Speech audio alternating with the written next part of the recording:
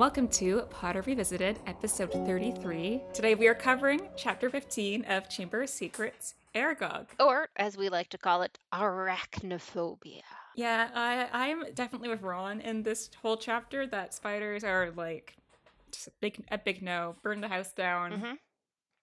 I don't like spiders. I like snakes. I like frogs, ghosts, sure, but not spiders. No, thank you. So starting off with this chapter, it's just kind of like Dumbledore's been ousted by the governors of the school. The government, no.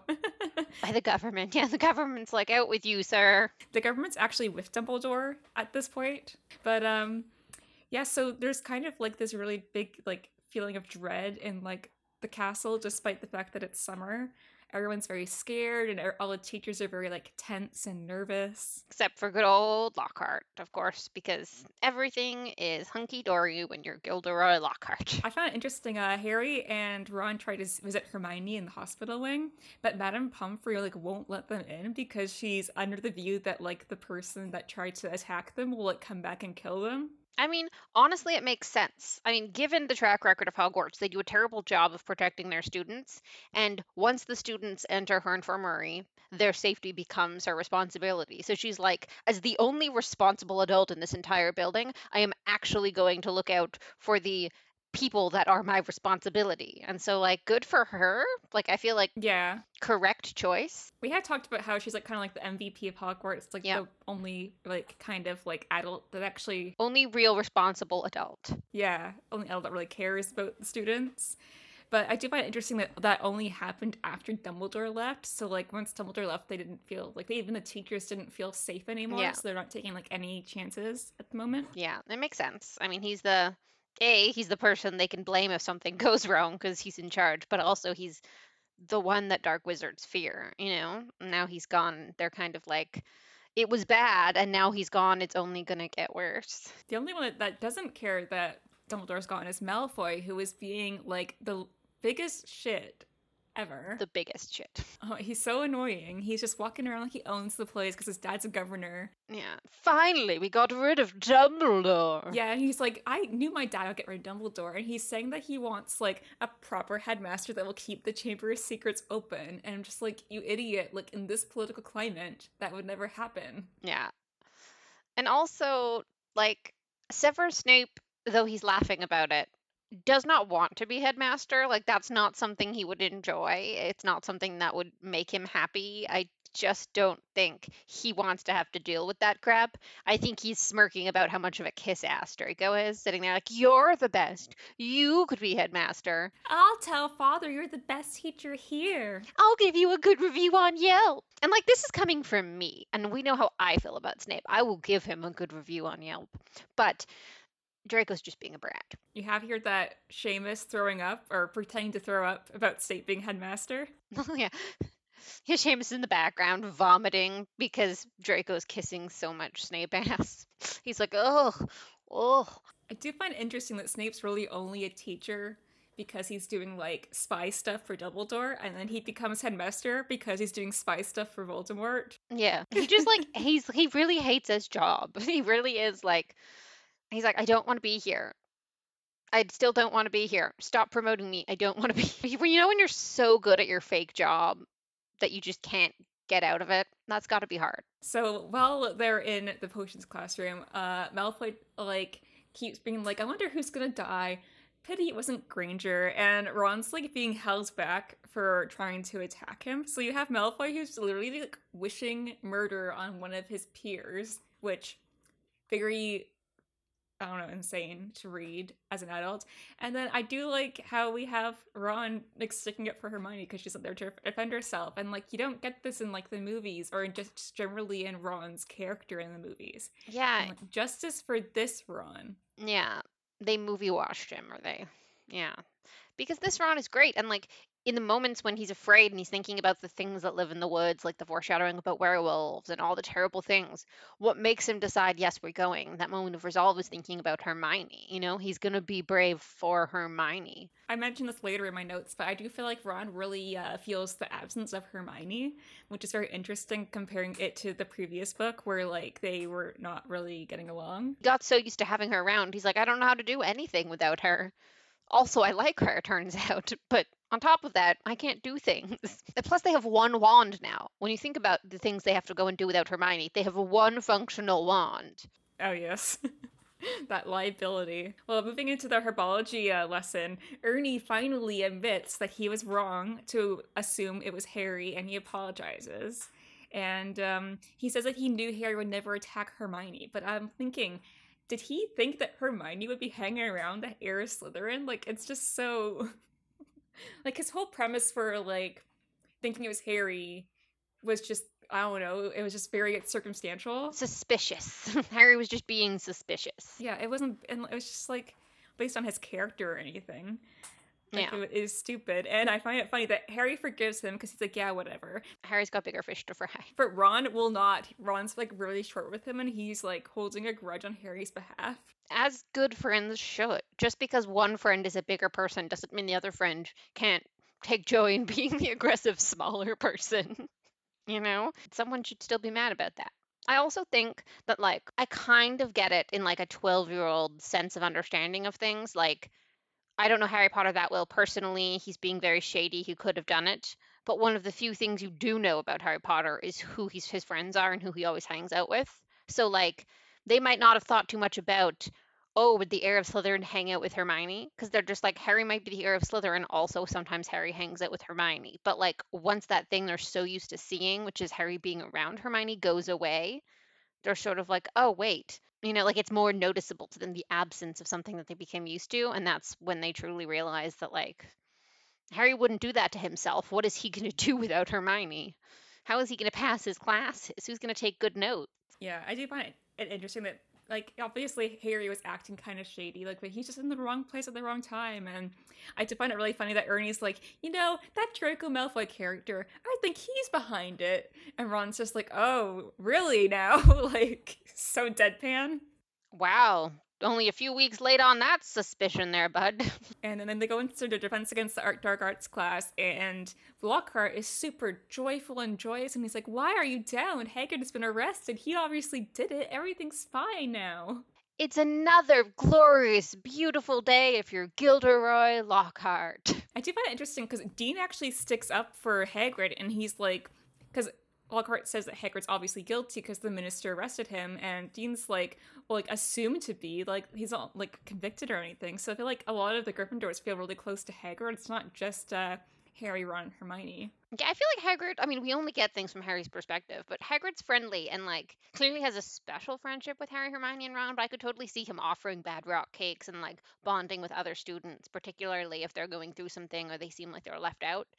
Like, if the man can be friends with spiders, I suppose he can put up with a few 12-year-olds. Can be friends with anyone. But yeah, when he's insulting Lockhart, Harry is, like, resisting the urge to throw a book at him. I'm like, you should have done it. You should have done Should it. have thrown a book at him. Totally should have thrown a book at him. I just, like, Lockhart makes me so mad. Like, he frustrates me so dearly to, like, be going through this. Everyone has trauma. People are in the hospital. Everyone feels unsafe. And he's just like, no, no.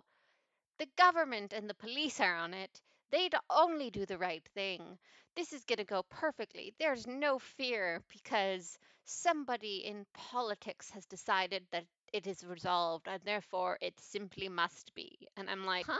I do find it very interesting that he's like, oh, the minister wouldn't have arrested Hagrid if he wasn't 100% sure he was guilty. And we know from the last chapter that Cornelius only arrested him because he wanted to appear like he was doing something. Yeah. He doesn't think Hagrid's guilty. He's like, I just have to take him because I can't look like I'm not doing anything. It's all about him. And it's funny how, like, bad Lockhart is as at identifying, like, politicians doing politics things, because he's basically a politician himself in the fact that everything he does is for his own public relations, to make himself look good, to make himself look like the hero.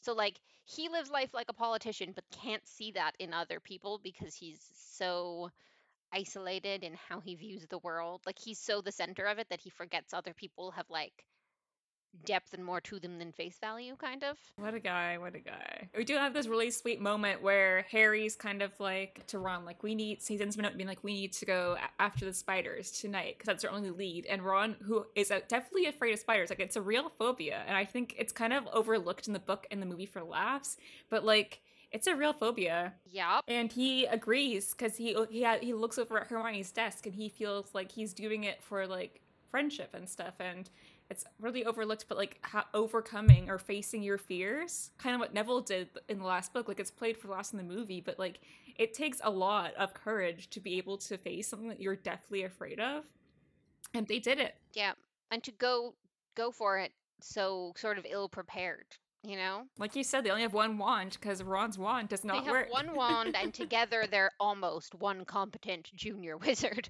Like they're not exactly How many spells do they know at this point? One? Lumos? Definitely Lumos. So they get the cloak and they sneak off to Hagrid's, and Fang is apparently just locked in the house by himself. Well, I mean, they were supposed to be feeding him, right? But I don't think they were, because they were on lockdown being overly supervised by the teachers. So poor Fang is A, in starving, B, has to pee so bad. Like the moment I read that part as a dog owner, I'm like, oh, that dog's gotta pee. That dog's gotta pee so bad. Yeah, and they feed him fudge to keep him quiet. But That's not what dogs should be eating. Also, like fudge in general, not good for dogs. Specifically if it's chocolate, very not good for dogs. Very not good if it's Hagrid's cooking. Yeah, also Hagrid's cooking is good for nobody, exactly. So it's pretty reckless. They should be feeding him real food. Poor Fang. And also they gave him the fudge to get his mouth to shut. Like that poor dog has been alone, hasn't been let out, hasn't been given any attention or belly rubs, and now they're trying to like just get him to shut up without love. And he's taken on this wild adventure where he's probably traumatized. He wants no part of it. First he's like, walkies. He's like, I'm gonna go pee on this tree. Yeah, all they say is, oh, Fang, we're gonna take you for a walk. A walk through hell. We're gonna have the best time. And he's accosted by spiders. And we don't even know if he likes the car and he has to go in the car. Some dogs don't like the car. So it's just all trauma. So they head into the forest, and it's actually Ron's first time being in the forest. So he's just going through Harry, sharing his wand, because Ron's like, yeah, probably I shouldn't light my wand because it might explode. Why did they just get like do they not have like flashlights or torches hanging around Hogwarts? I guess not if you're supposed to have a wand. What if you're a first year and you have to go pee at night and you don't know Lumos because you're a first year and it's dark? And you walk through the dark. Scary. Yep, Hogwarts is terrible.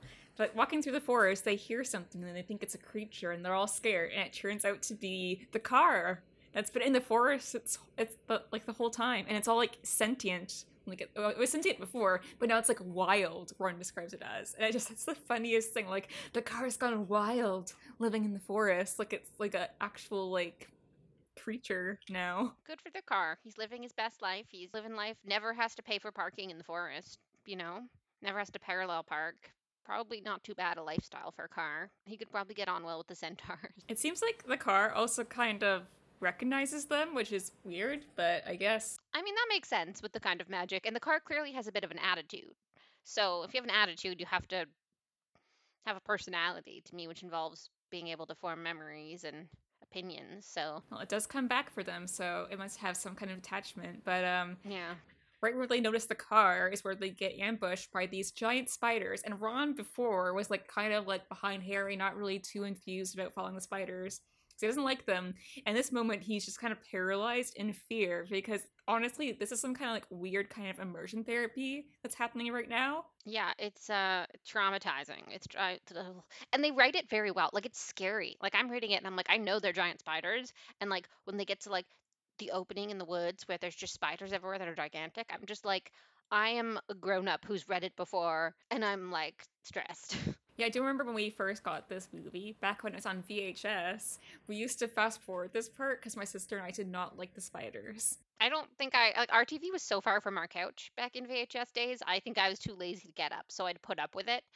Like I was afraid of the spiders, but I was also lazy. And you gotta see like how much commitment it was to fast forward a VHS because it was not simple. It was hard.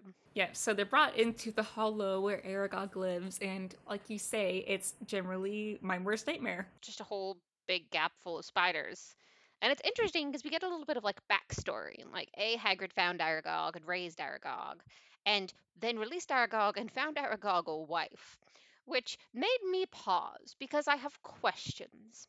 First of all, a wife. It's not like a mate so that Aragog can have a friend and babies. It's like a specifically a wife, which implies marriage, which makes me think either Aragog and this other giant spider had a wedding or they eloped. And I'd like to see the justice of the peace at that elopement when these two gigantic eight-legged spiders come in. Just Hagrid standing there with like a handkerchief crying because it's so beautiful.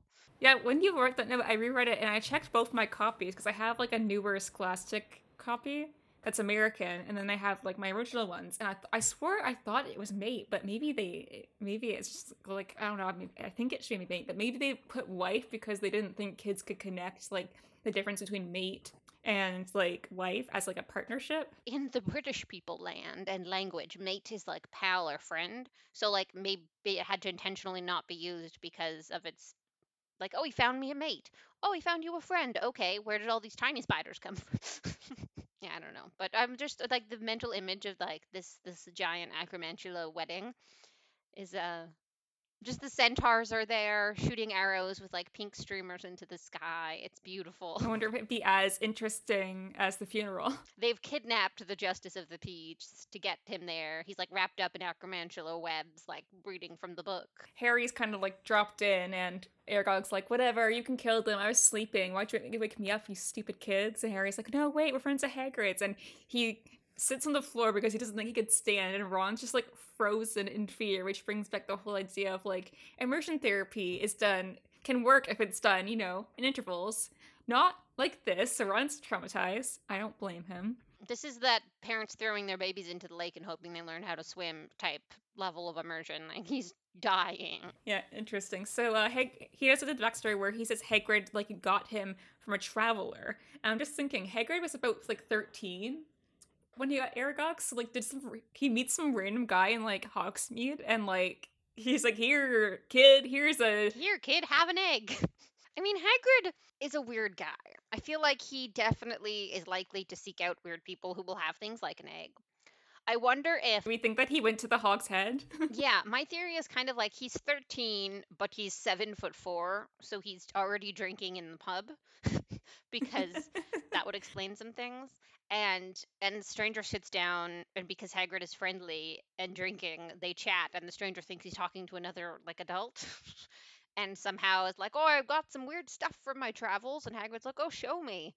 And then he just says, "You know what? Like, if you like went on a trip to the beach or like to Mexico or Florida as a kid and you'd come back and you wouldn't have money, so you wouldn't have brought your friends souvenirs, but maybe you had a bunch of like cute rocks from the beach you brought back for them or like seashells. Maybe that's what the eggs were like for this guy. He's like, "Here, have this weird egg I found in Tibet." I do like the idea of Hagrid just like sneaking into like the Hog's Head when everyone else is like at the Three Broomsticks and like getting served, and then Albafor's just chilling there being like, "The hell is this?" Man, you're tall. Dumbledore's like, "Stop serving my students liquor," and he's like, "That's a student." Okay, Albus, whatever you say. And he'd get certain joy out of doing it, knowing it would piss Albus off. It's probably how it went. Or maybe he won it in a game of cards. Maybe like he won the egg in a game of cards. It seems like something that would happen to Yeah, Hagrid. but we do kind of see the appreciation, like this creature like loves Hagrid, and it's like devotes its life around Hagrid, and it doesn't care about other humans. I don't know if it loves Hagrid. It appreciates and respects Hagrid. Well, like he is angry, like on Hagrid's behalf. Like Harry tells him that he's been arrested for opening the Chamber of Secrets, and he's like, "That's a lie. He never did it." And it's like they did this last time and they were wrong, and he's just very upset on Hagrid's behalf. So like, Yeah. He definitely cares about Hagrid, but like it would completely destroy Hagrid if Harry, Hermione, and Ron were eaten by spiders. So I feel like he doesn't care about Hagrid that much. well, he cares about Hagrid, but Hagrid only. Yeah. So not Hagrid's happiness, but his physical body. He's allowed to continue to exist. That'll make Spider Boy happy, but Well, he's a monster, or I guess a creature. So like, he doesn't like humans by nature, but Hagrid raised him. I mean, same, but I'm not gonna eat them. Well, that's just their nature. So yeah, Harry is kind of like shooting the shit with the spider, and gets all this background info. Just like, "Oh yeah, Hagrid's my best friend. I love him. I love his fudge." And Harry's kind of like, like, okay, glad to know it wasn't Hagrid. We're gonna go now. And he's like, haha, you thought. Nice seeing you. Have a good afternoon. Bye. Yeah, so they were about to be spider food, and Harry actually, it was really funny, it describes him as wanting to stand up and get, like, his stance ready. He knows he's gonna die, but he wants to die fighting, which is so Gryffindor, so Harry. Yeah, classic Potter. We Slytherins would be like trying to come up with a plan. We'd be like, you think we're delicious. What if we tricked 7 other students to come here and get eaten instead of us? You'd be so much more full. Like, that's what I'd be. I don't know if I'd actually bring them to get eaten, but I'd certainly be trying to talk my way out of it. It's just so Harry to me that, like, all throughout the series, like, whenever he almost dies, he's like, he's very much, like, ready to die, but he has, like, a way he wants to die. He's like, it's like he's already living on borrowed time, kind of in his own mind. So he's like, well, I'm gonna die, but I want to die like a hero. I'm not gonna die cowering. Yeah, so he gets ready to, like, do his, like, only spell he knows. He knows he's not gonna win, but he's, like, thinking of, like, spells to use, that, but he knows he's gonna die. And then out of nowhere, the car comes for them. car. So the car apparently has forgiven them for the Whomping Willow incident, and they are rescued. Or it's kind of like annoyed but fond of them. You know, kind of like, oh, you rascals, always getting into trouble. Can't you just stay where I put you? You know? So Ron is actually able to move at this point, because Harry's just kind of like, get Fang and get in the car, and Ron moves. Thank you for getting Fang, by the way. They were like, I was like, you know, some people would have left Fang, and Fang is important. But they felt like, no, Fang is important to Hagrid, and they care about Hagrid, so... They would be villains if they left that dog in the woods. The entire franchise would change if they abandoned the dog they dragged into the woods to be eaten by spiders. So they are rescued from the forest by the car, and the car kind of throws them out back at Hagrid's house, and it goes back into its domain in the forest now, where it lives, apparently. And Fang is so done with them. He's like, I am out of here. You guys. Yeah, he, like, runs back into, like, the house with his tail between his legs, like, traumatized, and Ron, and he goes and throws up, and he's, like, super mad at Hagrid, and he's just, like...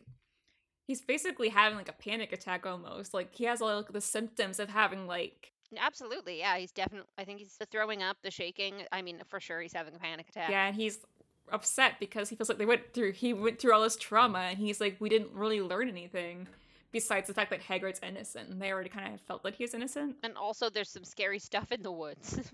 Like, actually. Never mind werewolves. I'll take a werewolf. That's fine. Like, Ron goes back and he kind of, like, bundles in his bed, and he's just kind of, like, trying to forget, which, relatable. Like, after a panic attack, all you want to do is just kind of, like, disassociate. So Ron goes, and he's just kind of, like, you know, trying to forget that it's ever happened. He's been through a big trauma, and Harry's just kind of thinking of all the information they got, and he's upset because they're running out of, like, leads to follow, and he wants to find who's doing this and help Hermione. He doesn't want it to become a cold case. He compares the monster to a sort of monster Voldemort, as they won't say what it is, which I found really funny. A monster Voldemort. It's just a big nose. It's the one part of Voldemort that isn't Voldemort. It's just a giant nose that eats people. Yeah, so Harry's like, oh, obviously Tom Riddle got the wrong person because there has to be multiple monsters in the school, not really thinking that Tom Riddle is, like, kind of devious or evil at this point. And he's like, so it obviously wasn't, like, Aragog wasn't the creature, so Hagrid's innocent, so it had to be someone else. And he's kind of comparing, is it the same person who it was last time, or is it someone different? Kind of like a little bit of foreshadowing. And at the end, he connects the fact that the person that died was found in a bathroom. And who do they know who died in a bathroom? Good old Moaning Myrtle. So it all kind of blends together at this point. It's one of those late night thoughts you have. I used to have to keep a notebook next to my bed if I woke up in the middle of the night with a really good idea. And then sometimes I'd wake up in the morning and I'd read it and I'd be like, that what? Like, what? Why would I smash up and crumple goldfish crackers on top of mac and cheese? That's crazy. Why was that what I thought at 3 a.m.? Those late night thoughts. But I do really like the idea of, like, how Harry kind of works it all together in his mind, where he's just going through all, like, their leads and, like, where the information that they collected from him and where it kind of landed, that he's able to jump to the conclusion, like, oh, it must be Moaning Myrtle. Unless other people had died in the bathrooms at Hogwarts, but that would have been a bit concerning. I mean, Hermione almost died in a bathroom at Hogwarts in first year, but... Well, that's the only person that he knows. Yeah. Yeah, at this point, it's a leap, but it's the only leap he has. And at this point, him and Ron are, like, desperate for any kind of information. All right. Thanks for coming out, listeners. Yeah, thank you so much for listening to this episode. And we'll be back next time to discuss Chapter 16, The Chamber of Secrets. Wow, self-titled. It's happening! If you have any thoughts or opinions about the last few episodes, you can email them to potteryrevisited@gmail.com, or you can reach out to us on social media at potterrevisited, and we look forward to your feedback. Yeah. Have a good afternoon, everybody. And we'll see you next time as we dive into the very Chamber of Secrets itself. The very Chamber of Secrets. Words are hard. English is hard. The very, very Chamber. The very secret Chamber of Secrets. Okay, I'm hanging up now. Bye.